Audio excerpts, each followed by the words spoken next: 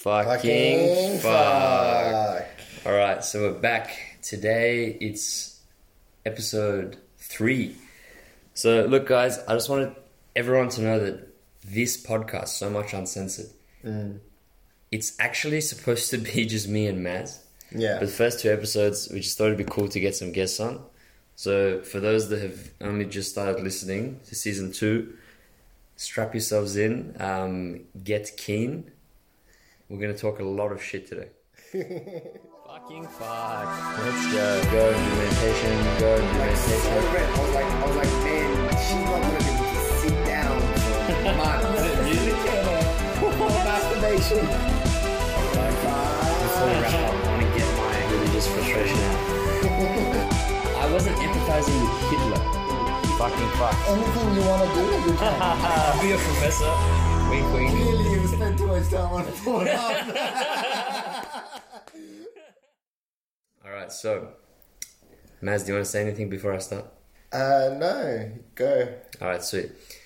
Alright, so the other week is a Friday. I was at one of my friends' houses. Let's just say I used a you know the vases they put flowers in? Mm-hmm, mm-hmm. Yeah. So like sometimes you can use a flower vase and it helps you get to a higher dimension. Yeah. Tell me more.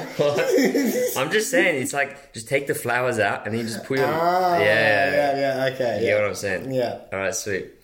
Flower vase is really good. Just get rid of the flowers and just use the vase. You do need to make a little bit of a hole in it. Oh, really? Shit. I was probably doing it wrong then. Alright, sweet. So, anyway, that was fun. And I got an Uber to go home. And I went outside and the Uber driver's name was like, it was like some Middle Eastern name. And I was like, fuck, this guy's Persian. Like, I know he's Persian. And I was like, this is going to be fun. So I go in the car and he's like, oh, Samim, where are you from? I'm like, Iran. And I was like, where are you from? He's like, oh, Pakistan. I was like, sweet, let's go. This is going to be fun. So he just started asking like random questions about my life. And he's like, oh, like, are your parents still together?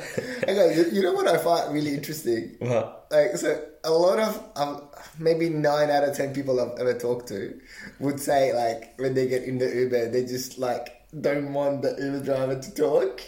But you're like, oh, that's going to be cool and interesting. So you're like excited to talk to the Uber driver. Bro, I've had so many interesting conversations with my fucking Uber driver. That's just like a Samim thing. Yeah, no, it is. I just wanted to note that. It's a Samim. It is. It's a Samim thing. So anyways, and I was like, this is weird. Like, why is he asking about my parents? And I was like, fuck it. Like, I would tell him. So I'm like, yeah, my parents like divorced and like my dad lives in a different city.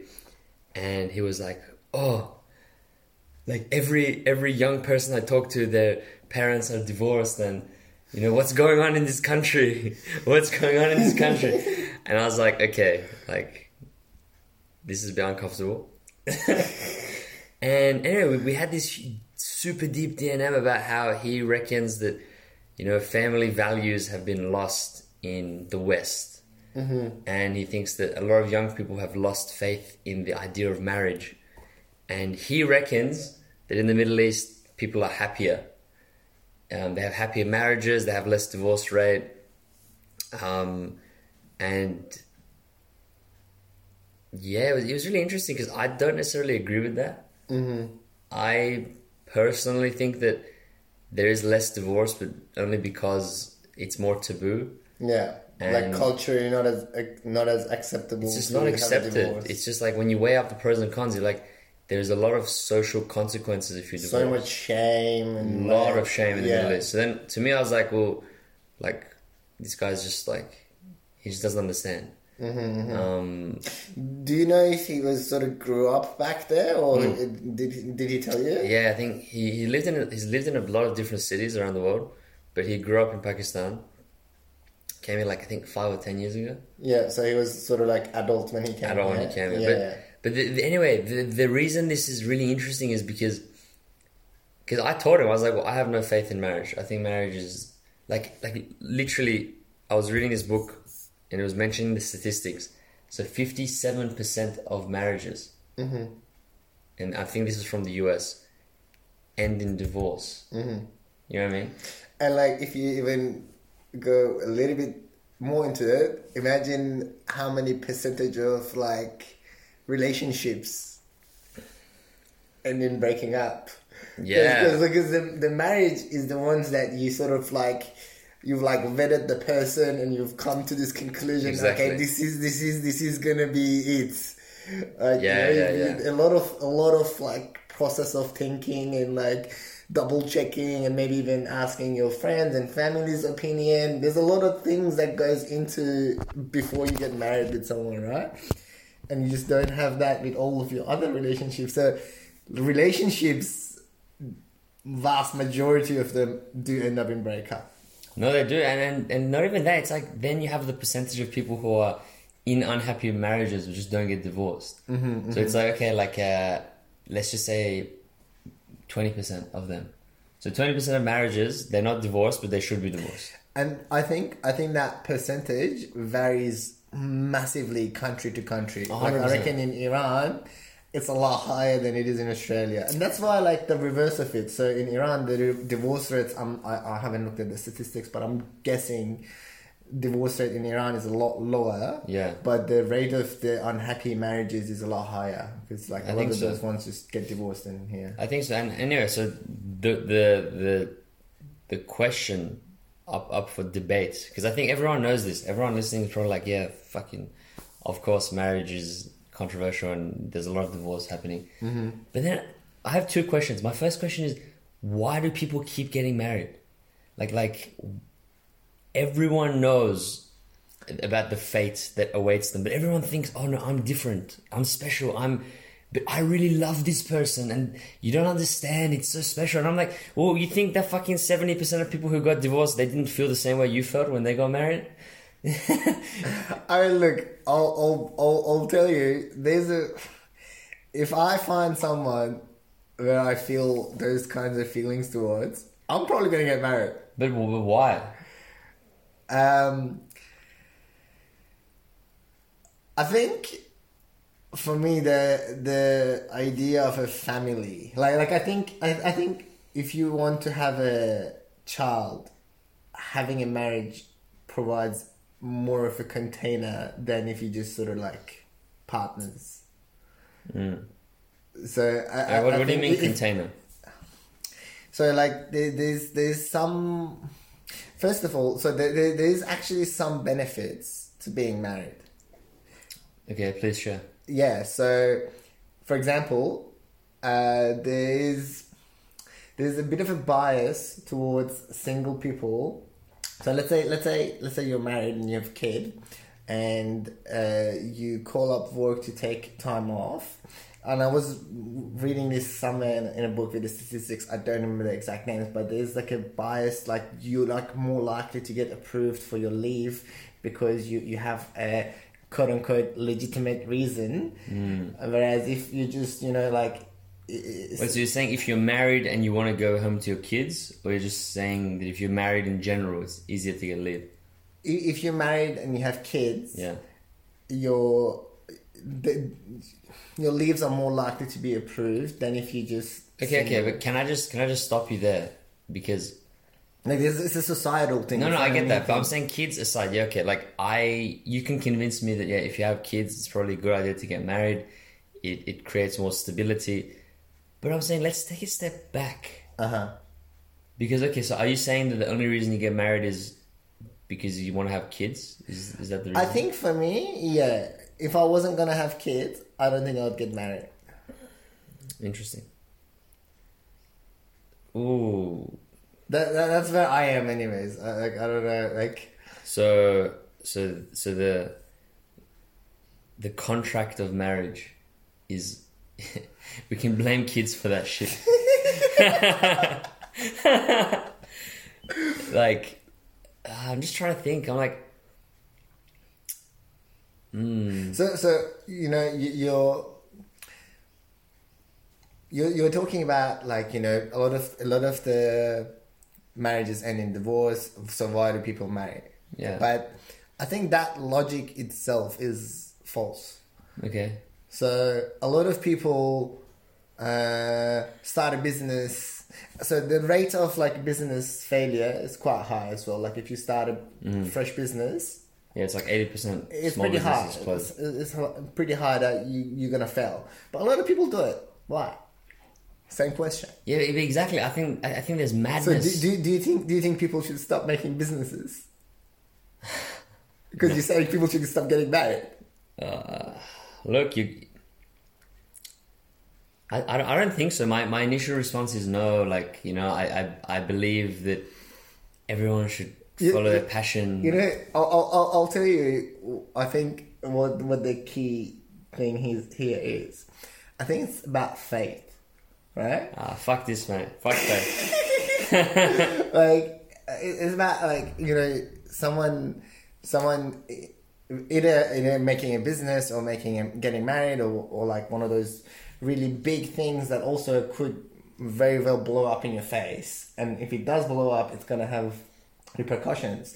When you engage in one of those things, you do so with like this level of inspiration and faith and trust that it's gonna work. Yeah, but once again, my whole... Okay. Let's take a step back. All right. My whole point is that this is delusion. Mm-hmm. My whole point is the idea that even a business owner who starts a business, who says, "Oh, I'm gonna be the next Steve Jobs. I'm gonna have the next multi-billion-dollar company." That person is delusional. Mm-hmm. Yeah, if they end up actually becoming Steve Jobs, like, that's a statistical anomaly. Like, good for you. Like, congratulations. Like, you won the lottery. Like, well done. But my whole point is that the reason I'm saying, okay, in a small business, worst case scenario, you go bankrupt. Yeah. Okay. And you lose all of your money and you have to like declare bankruptcy, build again from scratch, and you can start another business, you can get another job, you can work your way back. But I think the consequences of a divorce on people's lives, people's well-being, children's future is so much more than the consequences of a small business not working, that I think as a society we should be really rethinking the idea of marriage. So even if there is no marriage, if two people are together and they have a kid and they break up, the kid's still going to be in that same situation. So I think leave the kid out. Okay. But the other repercussions that you mentioned about, you know, like I've got a couple of friends that are going through divorce, and like one of them I was talking to him a while ago, and he was like, "Man, it sucks because I was like the main breadwinner of the house. I made most of the money for the down payment of the house and all this stuff. And now that we're splitting up, it's going half-half." And he was just not having a good time with it, right? And that's understandably so. But then again, like that was his main concern that he had about his divorce. Other than the emotional stuff that obviously comes with it too. And so in a way, it's very similar to the bankruptcy thing, right? Like you're losing a lot of your money and finances, and there's that emotional part of like losing anything. But then, see, you're looking at it, so it's like a risk, right? You take a risk that could yield high reward. But what's the high reward? High reward... Because to me, it sounds like a fantasy like a fairy tale, like Cinderella and Prince Charming. It sounds a bit like not real. I don't think it's about Cinderella and Prince Charming. Like, you know, I agree that the sort of the happily ever after sort of notion is toxic and not true, and I think that's actually ruined a lot of people's chance at finding real love as well. But that's a whole different kind of form.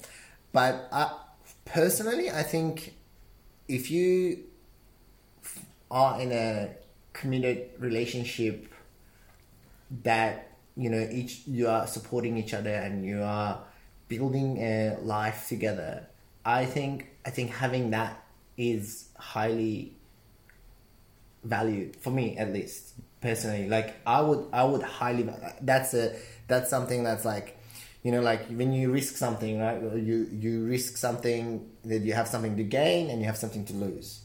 that's the thing that I would have to gain by this.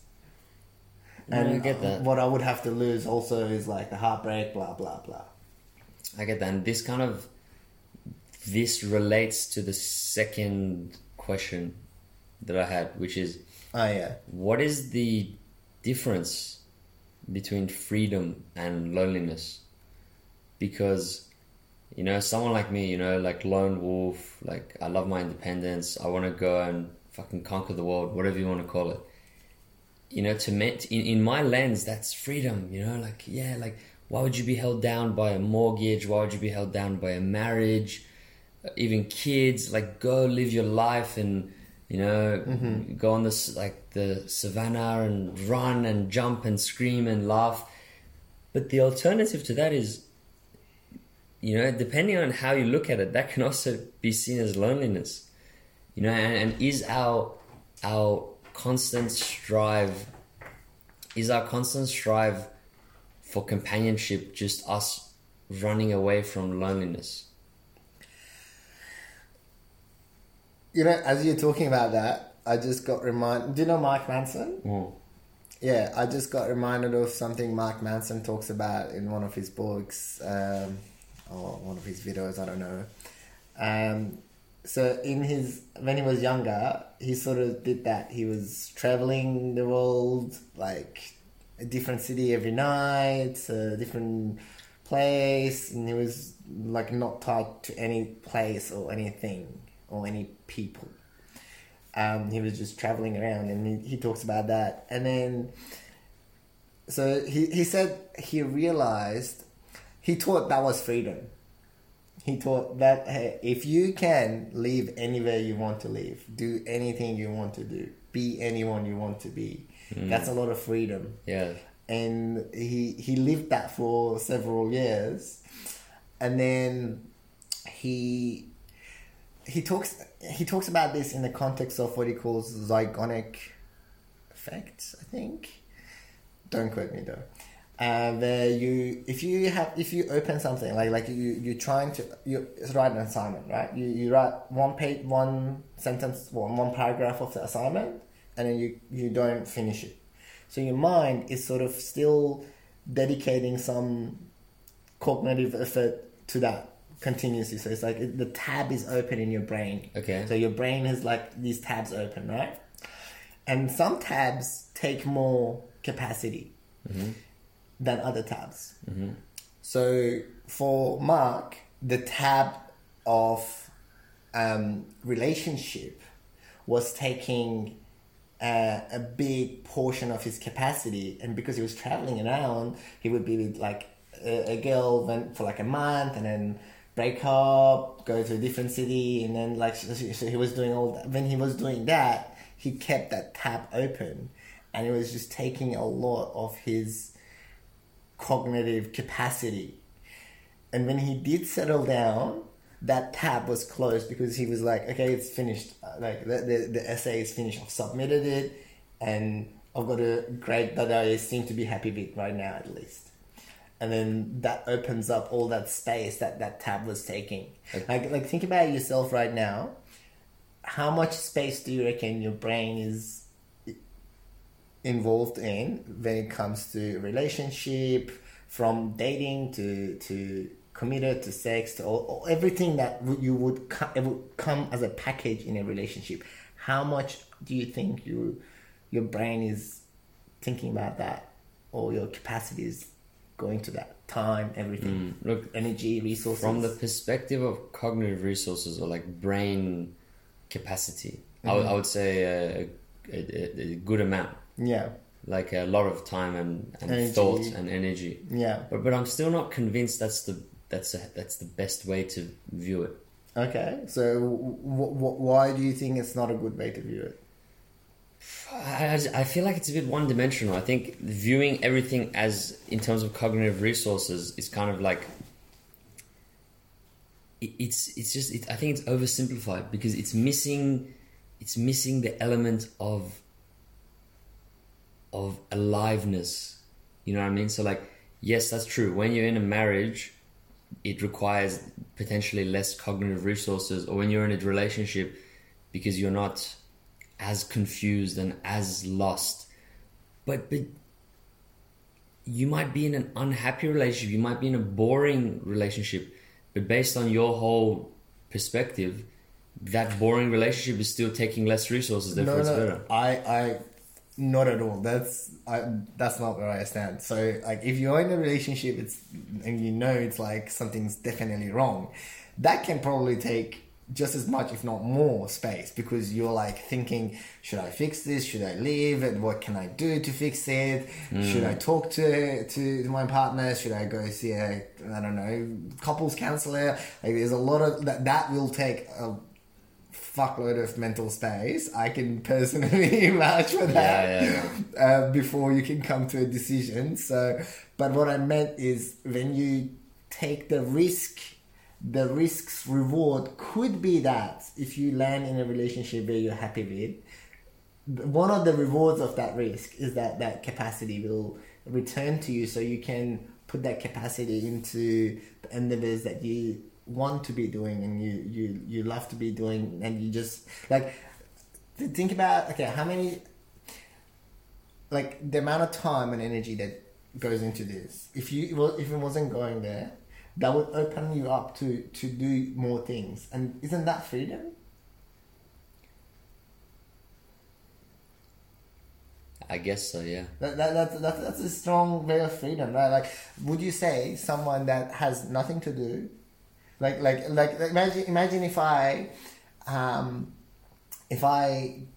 don't have any bounds, like there's no constraints on me, but I just don't have energy, I'm just tired all day. Would you call me free? No. Yeah. So energy is really important, right? Mm-hmm. So like, when you free up energy, you free up yourself. Like, you become more free. Okay, I have a counter to that. Yeah, tell me. This is just me trying to understand, because I'm interested. I like it too. I'm interested in the way you're thinking of this, but one thing I don't understand is, so energy, yeah? So you're saying, to me, let's just say I accept your framework. Okay. I accept your framework. But to me, it's like, well, right now, you know, being free and independent and single, all of my cognitive resources go towards me. Mm-hmm. You know, it's an egoistic way of viewing the world, but it's the truth. Mm-hmm. When you're in a relationship, that person's baggage, that person's mental instability, that person's challenges, that's also on your shoulders. Mm-hmm. So how are you more free? I don't understand. So if it's a healthy relationship, to the similar amount that you're carrying their baggage and their instability, they're carrying your baggage and your instability. So, you know, if you uploading, you know, 5 kilos of their weight and you're carrying those 5 kilos, maybe they're taking 5 kilos off your back. But is that even possible? Is that a thing? It's like, are you saying that a healthy relationship is a complete transactional 50-50? No, look. So, actually, let me think a little bit.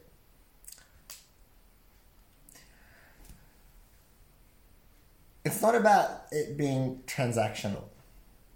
I mean, I think a lot of the times, like it's really hard for something to be purely non-transactional. I think, personally, that seems like a very idealized thing that maybe some people can have that. But I think most people, that's kind of a little bit out of reach. Maybe you can like get to a point where you're like 80% non-transactional or 90% non-transactional. But I don't think you can get to that point where it's just non-transactional. You just like that's like a really highly enlightened sort of state that I'm just not there. Maybe I get there in 20 years. Who knows?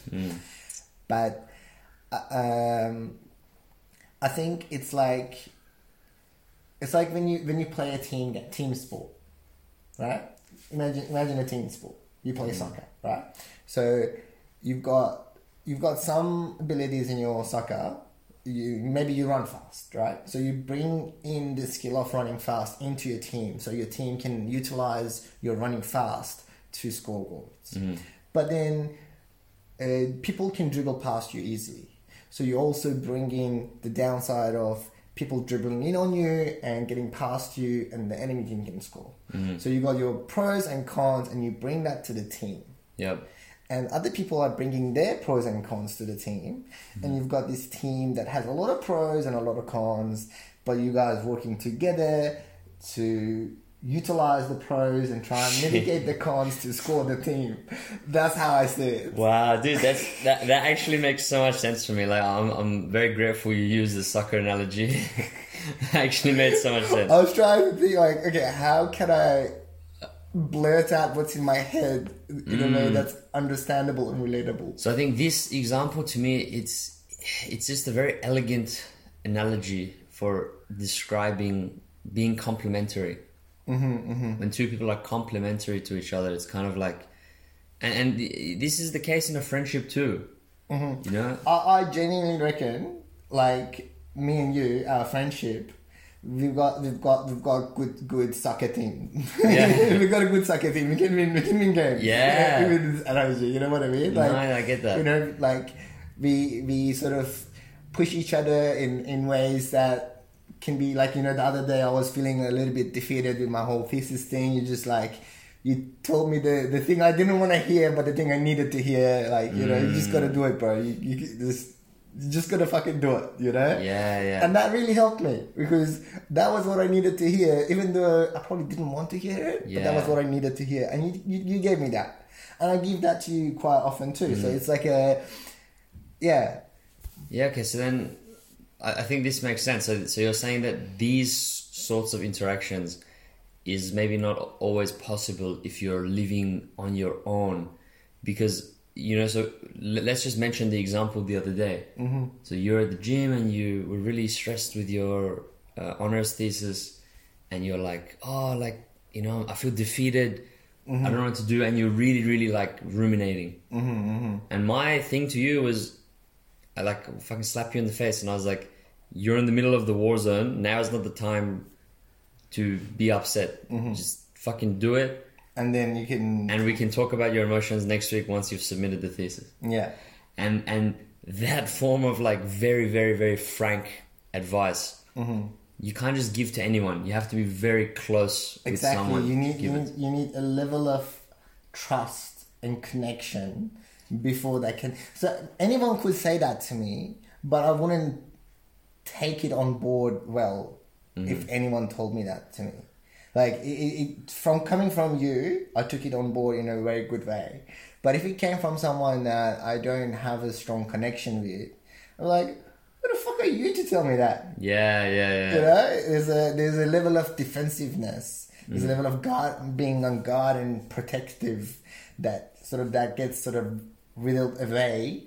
And when you have that intimate connection, like a personal relevance with this person, like, you know this person, you trust this person, you have this bond with this person. When you've got that, there's less guardedness, there's less protection layers. And okay, so I like where we're going with this. I think we're going down the path of a deep, can I say, emotional connection? Yeah. Is that correct? Yeah. So deep emotional connection is really important, and many things that you can say and do with someone who you have a deep emotional connection with, you can't do with other people. I think we both agree on that. But I just want to mention a quote. That there's this book by Ray Bradbury, and he describes friendship in a very poetic way, which I really resonated with. I'm going to butcher this paraphrasing, but I'm going to try. I think he says friendship is like liquid in a cup. It slowly fills up the cup until one drop causes it to overflow. And he's like, you don't realize how deep that friendship is until that last drop causes it to overflow. And I really resonate with that because it's the idea that when you're building a friendship with someone, when you're building a relationship with someone, sometimes you don't realize what's actually happening behind the scenes until there's one small act of kindness that causes...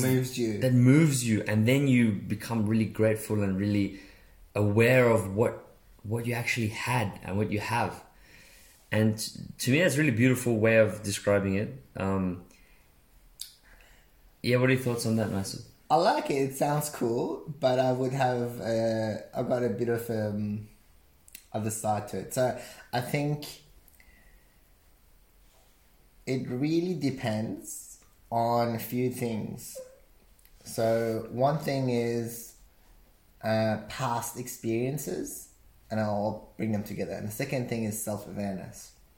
So if you're someone who's always had good friends around since you were a kid, you might, and you don't have a high level of self-awareness, you definitely, I think, fall in that category where you only notice it when it's overflowing.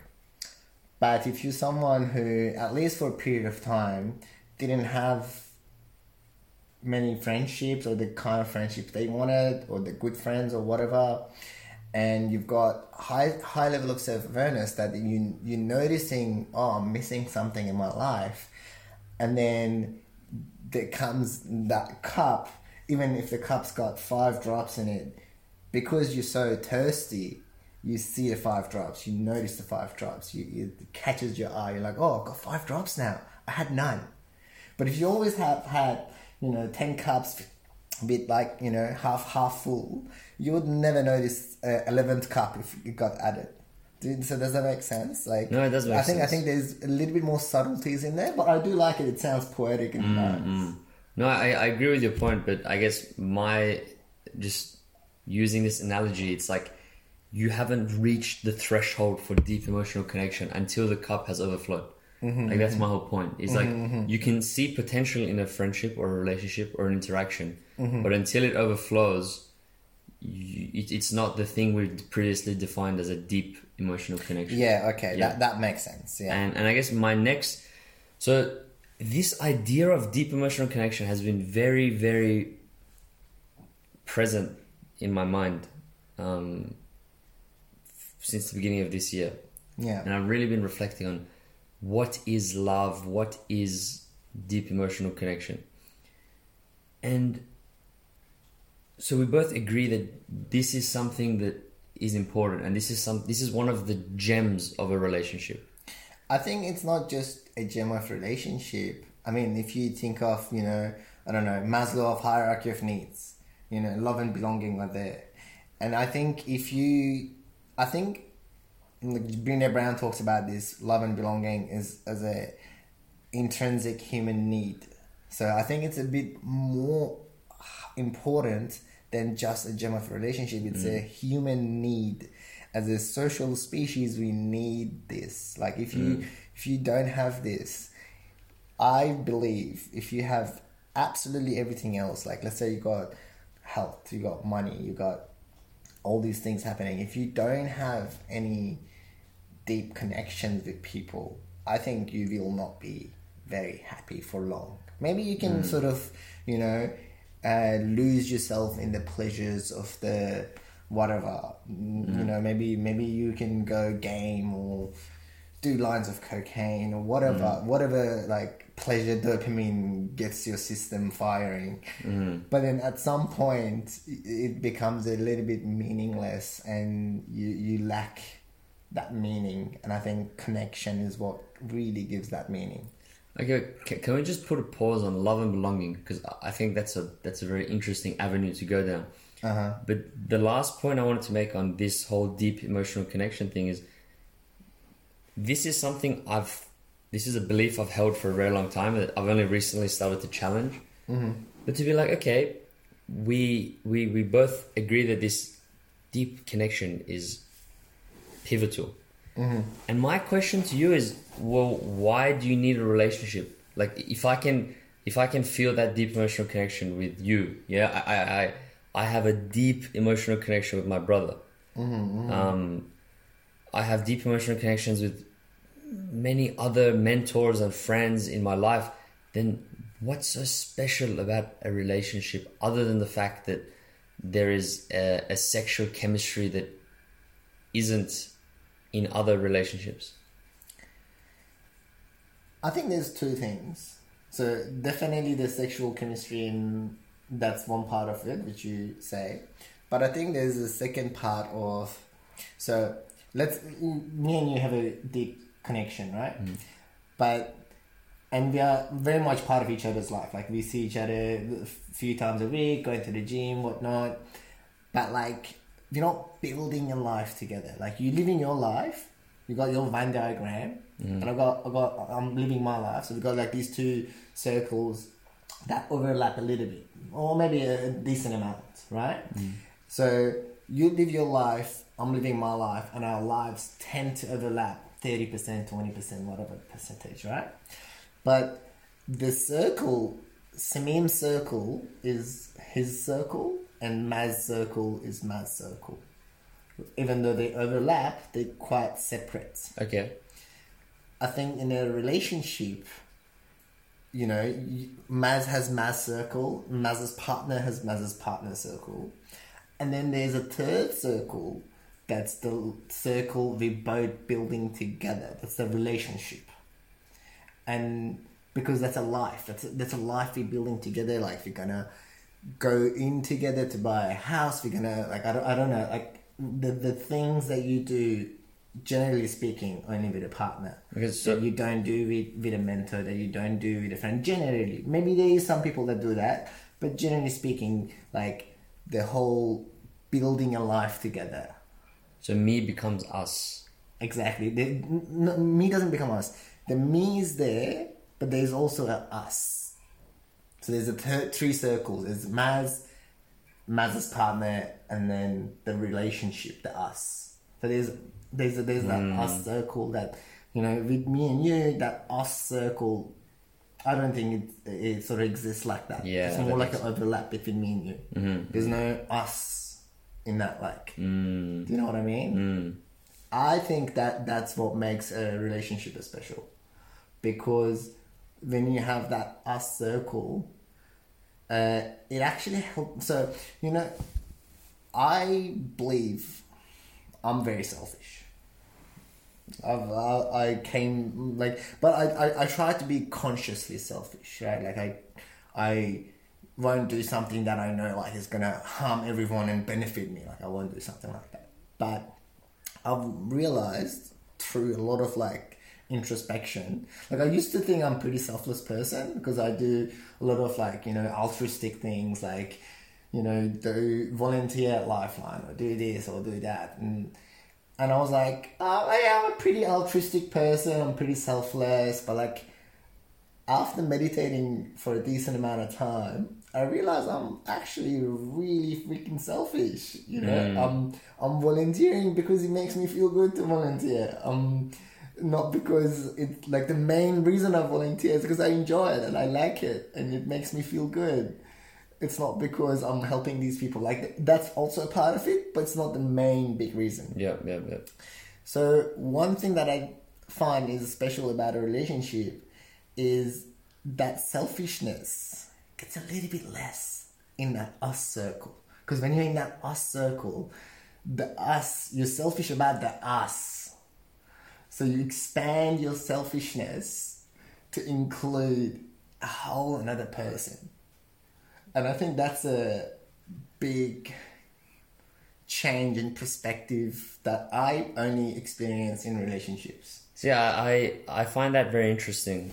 But I wouldn't necessarily say it's better or worse, because you're still selfish. You're just selfish. It's the way that like the stereotypical, like, think of like Godfather. I don't know those who've seen the movie Godfather. It's like the very like traditional ethnic family that's like, oh, you touch my sister, I'm gonna like kill you. That is a very like, that is exactly what you're saying. So what you're kind of mentioning is, and this is something I think we kind of like doing a whole loop back to the beginning. This is what we kind of lack in the West is, in the East, the us is the family. The us is the family name. You know, you kill for your family, you fight for your family, everything is for your family. So it's the exact same way. There's me, there's my dad, there's my brother, there's my sister, and then there's the us, which is the family name, which includes, based on what you're saying, way more than a relationship. It includes, of course, it includes my cousins and aunties and uncles and the partners of my siblings and my nieces and nephews, and there's this strong us. The only thing I would say about that, like I 100% agree with that, absolutely. But there's one difference. That family, you don't get to choose. At least, like some people spiritually reckon, you know. Yeah, no, I agree. You don't get to choose. Yeah. Leave that aside. You don't get to choose that. So you know, if you are given something, like let's say, you know, you were born Baha'i, you know, you were raised Baha'i, you didn't choose to be Baha'i. So you, even though you identified as Baha'i, it wasn't your choice. Okay. And so I think when you say your choice, it's different. Okay, so are you saying that if someone's in a what's it called? Organized marriage? Like... Yeah, I wouldn't think that would sort of have the same planned marriage effect that I am talking about. I don't think it would be there. So you're saying there's something about choice. Yeah, having a choice, because you've chosen, like you've looked at this person, you've seen, you know, their imperfections, and you're like, I love this person with their imperfections, or even because of their imperfections, or whatever. And you've decided to, you know, expand your circle of me to us with this person. I think it's like family is very special because there is that us. But when you pick that person and then choose to expand, I think that's a little bit different, just because of the choice. Well, I just want to take a bit of a dark turn. Sure. To be like, when there is, let's just say, divorce, unhappiness in, I feel like someone can feel trapped in the us. I think of it as many people are ashamed by their family. They don't like their family. They don't want to be associated with their family. And the distress is because you don't want to be in the us anymore, but you can't. It's like it's like a death sentence. Yeah. And I think a marriage or an unhappy relationship is the same. It's like, you're like, well, I don't want this us anymore. And it's like, well, you can't escape it because there is... very complicated. And this links to the next topic I wanted to talk about, which is, if you think of the two Venn diagrams, the us, it overlaps with the me a little bit. So if you lose the us, you lose a part of the me. And I this is my personal theory. I think the reason breakups are so difficult, or the reason the death of a loved one is so difficult, is because there is a part of you that only exists when the other person is around. There is a part of you that the other person brings out. So when you lose that other person, when you lose that loved one, it's as if you've lost the part of yourself that you'll never be able to have again. And that is what you mourn. I don't think you mourn or you grieve the loss of the other person because you just love them. It's like you loved the part of yourself that the other person would bring, and now you're sad because you know you can never have that person back. And it's I frame it more as an identity problem than a like you miss the other person problem. What do you think of that?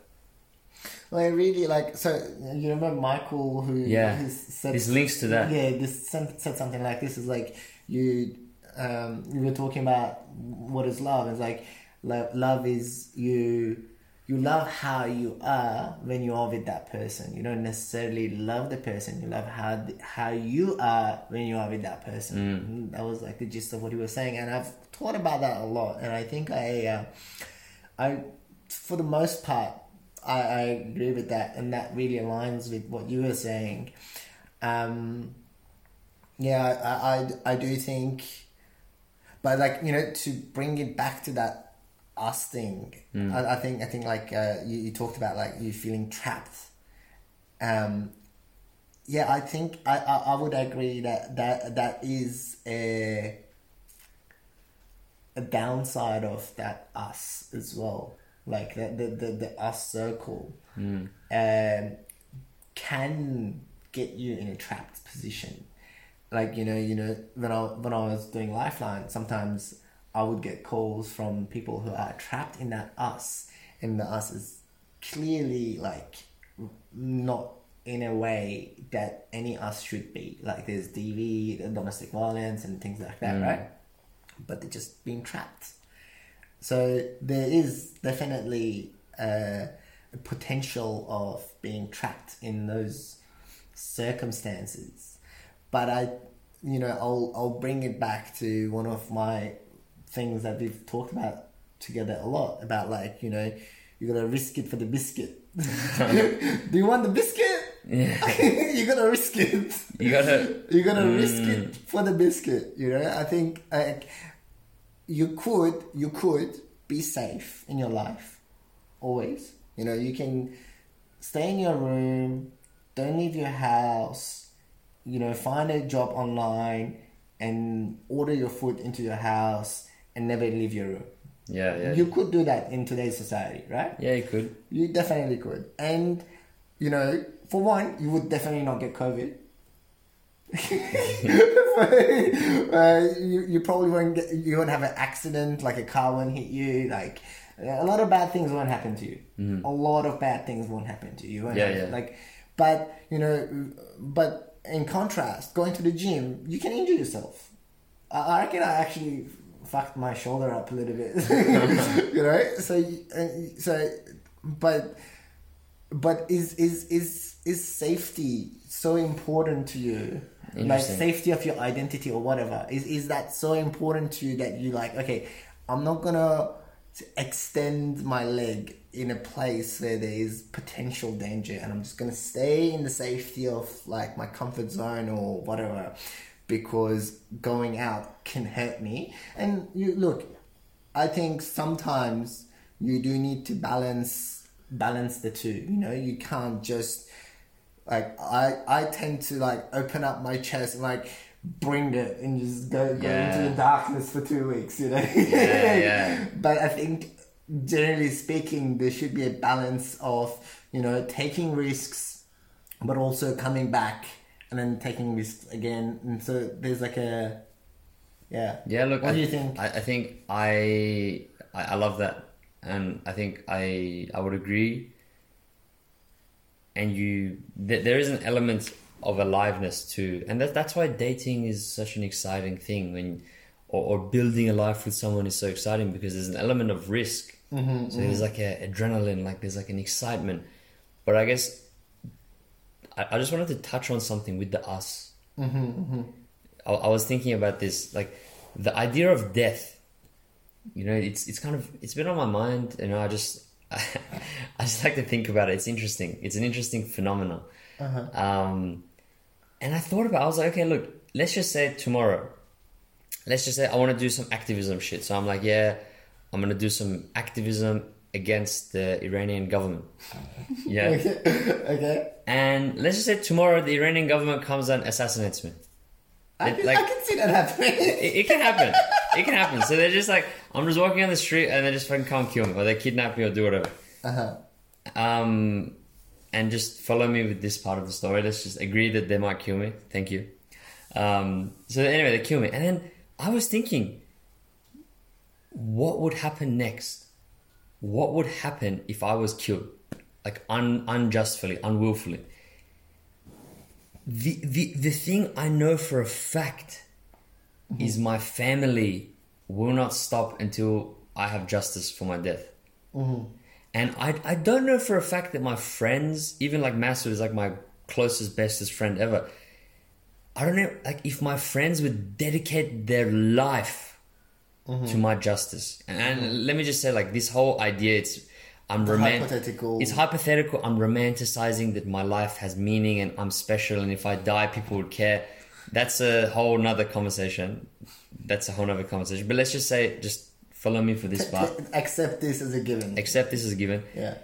It's the family that would I could see my siblings, my parents, like dedicating dedicating their lives to, and you see this on the news, you see these victims of war crimes, of whatever, their families, they're the ones on the news, they're the ones going to the activism campaigns, they're the ones that, even though their family members are dead or they're gone, they will not stop until there's justice, you know? And that really made me think of like the way we live in the West, the way we live such individualistic lives, and we don't value family as much. Like I know many of my friends, many of my colleagues, they maybe see their sisters or brothers once a blue moon. They don't really have a relationship with them. Same with their parents. They're like, oh, I visit them a few times a year, blah, blah. And I just thought, I was like, well, if those people were to die, like who is going to avenge their death? And I know maybe maybe it doesn't matter if someone avenges their death. Maybe you can say, okay, if I die, I die. But there's something poetic. There's something cool about having your death avenged, you know. And I like to think that everyone would like their death avenged. Like that's like maybe it's like an evolutionary thing. Maybe I've just watched lots of movies, but it just made me appreciate the role of the us, of the family. And maybe a relationship is the same. Maybe the relationship is like, it's about legacy. So a relationship is a legacy. A family is a legacy. So it's like when you're dead, you still live through that person.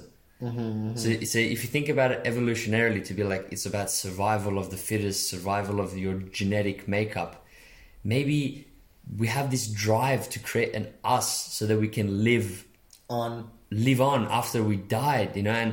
And I'm not just saying in terms of having kids with someone. I'm saying the story of you lives on in someone else's identity, and that in a way is evolutionarily adaptive.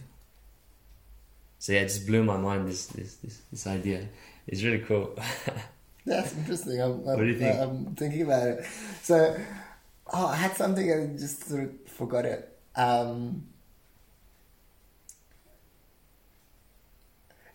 So one thing I was thinking while you were talking, I just didn't want to interrupt you, is like, okay, A, when you're dead, I don't think you would care if you're being avenged or not. I know, but I'm saying it's different. It's like when me alive right now would want that.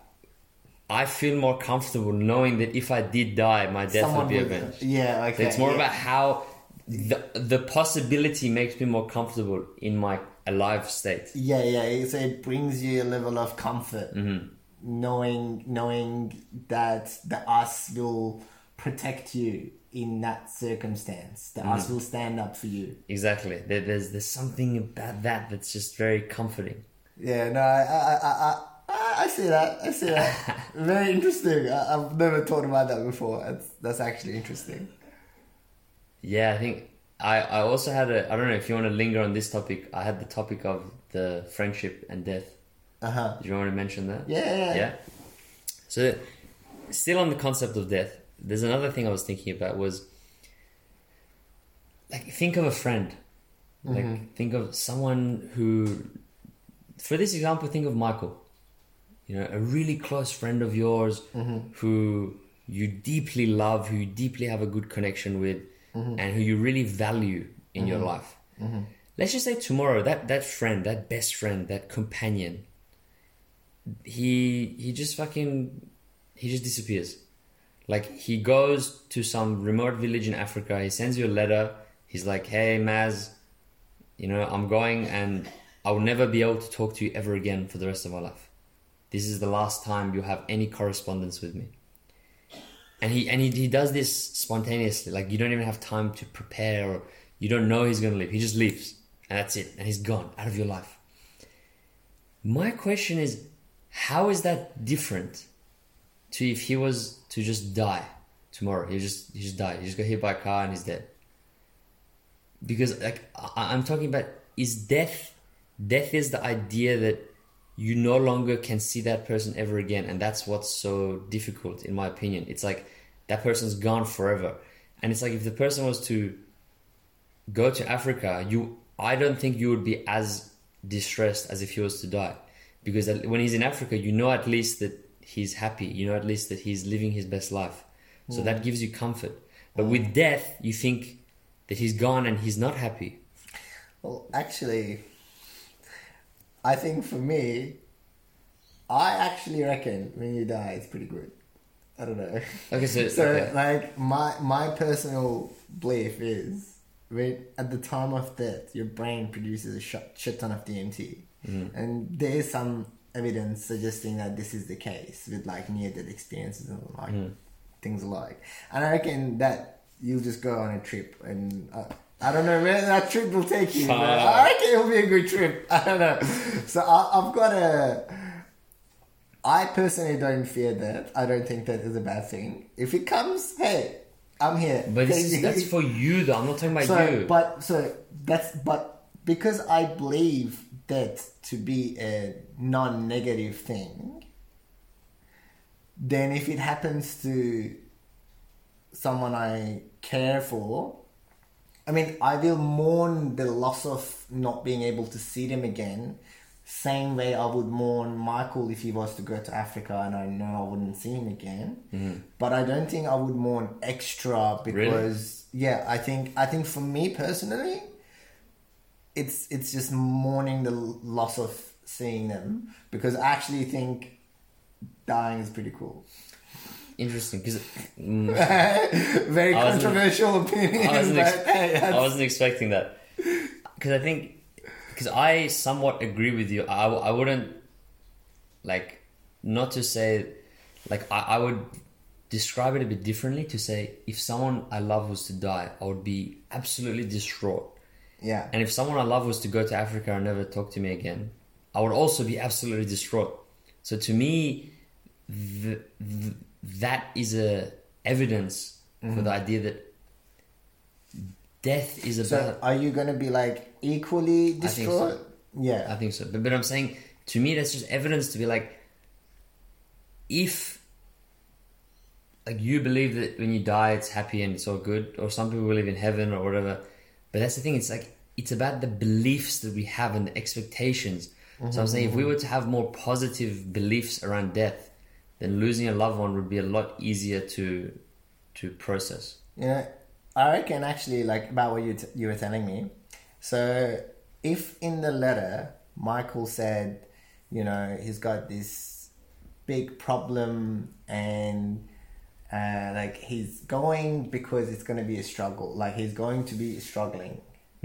If the letter had a positive tone versus a negative he got tone, arrested by the secret police and he's being tortured or some shit. Yeah. So if the letter had a positive tone, like, look, I found like the love of my life and the life I want to live, and I'm just going to go and live it, and I'm just going to do it. So that's a positive tone, and a negative tone, let's say, with what you said. Yeah. He's been caught by the police or whatever, and he's going to be tortured. So that makes a big difference into how I perceive that letter. Right? Like, it makes a lot of difference. Like, in both cases, I will mourn not seeing Michael as a loss from me. But in the positive case, I would be happy that, hey, his life is moving up. But in that negative case, I would also mourn that his life is moving down. So I would double mourn. I would mourn not having my friend, but I would also mourn my friend having a shitty time and shitty experiences.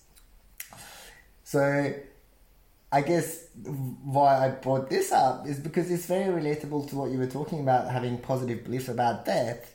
Because if you've got the positive belief about death, it's like you got the positive letter. If you got the negative belief, you got the negative letter. Exactly. And it does make a lot of difference. Like, you would feel very differently if you got either of those two, right? Yeah. No, I just thought it was a very interesting analogy for death and beliefs around death. And I don't believe in heaven and hell per se, but I just think it's very interesting. It's very analogous to those letters. I don't know. The reason I was inspired by this is because I've had some friends who I've had very deep connections with, who I no longer see very frequently. Maybe I message them once or twice a year. They live in a different city, different country. And to me it was like, well, is this, like, how is this different to death? Maybe it's a very naive thing to say. Like, I personally haven't experienced the death of a loved one. So if anyone has, like, you know, just take what I'm saying as ignorance. But it just really made me think to be like, it's the sadness surrounding death is very self-centered to an extent. It's very self-centered to be like, I no longer have that person. It's all about I. It's like in my life. I think it goes back to what I was telling you about. It's about the me circle. So I think if it's a us person that has died, I think it's different to if it's How is it me. different? Like you, I haven't had any person from my us circle die, so I don't know. Yeah. This is just hypothetical talking. Yeah. But I have a feeling when like if it's someone who was from like a me circle that was just overlapping with mine, is different than if it was someone from the us circle. I don't know how it would be different because I haven't had the experience of either really. So I don't know. I'm talking out of my ass at this point. That's fair. But I do feel it's different. Because of that whole us thing. It creates a different mindset. Like, because it's a different kind of experience when something happens to the us people, you feel it more than if something happens to a me person that overlaps with you. Just generally speaking, like no, I get that. You know, if No, I get that. Shit. No, I think I like where we brought it. I think we did a full circle. Do you wanna do the wrap up? Do you wanna get us going, or do you want me to start? We started with Samim in the Uber. This all started with me in the Uber with my Pakistani driver.